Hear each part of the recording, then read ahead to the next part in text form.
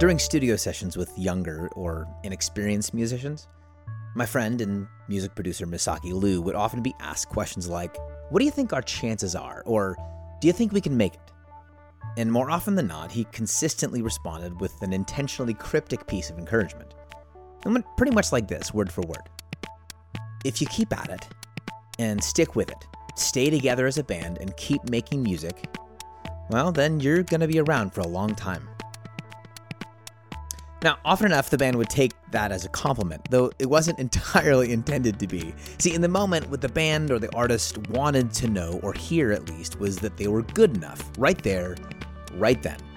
And that because they were good enough right there and right then, they had a more secure and hopeful future. The thing is, like just about everyone, including me when I started recording, that young or inexperienced artist or band wasn't good enough to make it right there, right then. Most of those artists or bands aren't around right now making music. They didn't make it long term, not the way they were dreaming to. And there's no shame in that, very few do. But I'm pretty convinced that part of why so few are still at it, investing in their chosen discipline years down the line, is because it's so easy to become focused, to the point of obsession, with early success, or shallow metrics, like being good enough right now. Yes, there is something to be said for having talent for the thing I want to do. But more substantial than that, the strengths and the capacities that are necessary in order to make a career or a relationship or an organization or a movement or a dream work long-term are only developed over time and in a commitment to my own process of becoming.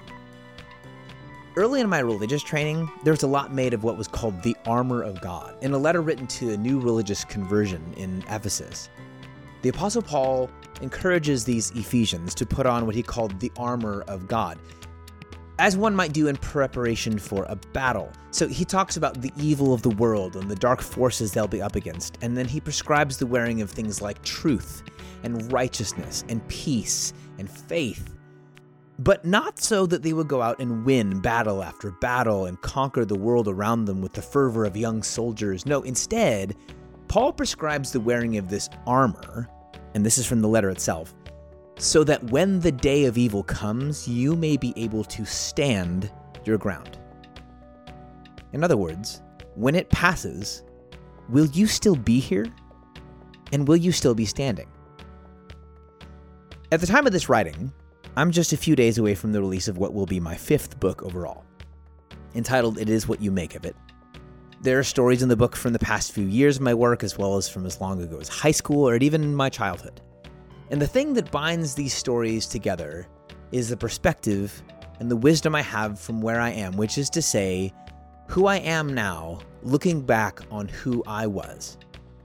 See, I did what Misaki said to do. I stayed. I'm still here.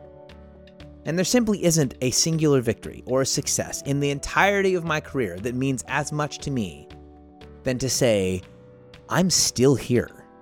I'm still at it. And yes, because I've been at it for this long, I'm better at what I do now than I've ever been at anything I've done previously. I'm more equipped because I'm more the person I need to be in order to do the work I want to do.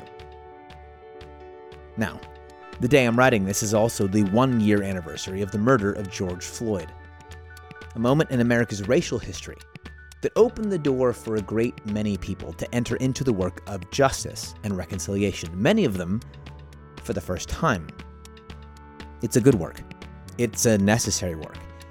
It's also a difficult work, in which victories and accomplishments and benchmarks can seem small, at times insignificant and far too infrequent, which is to say, it is a work that can be deeply exhausting, particularly if I'm deriving my energies from achieving the next success required of the work, instead of being focused on becoming the kind of person who does the work, even in the face of disappointment.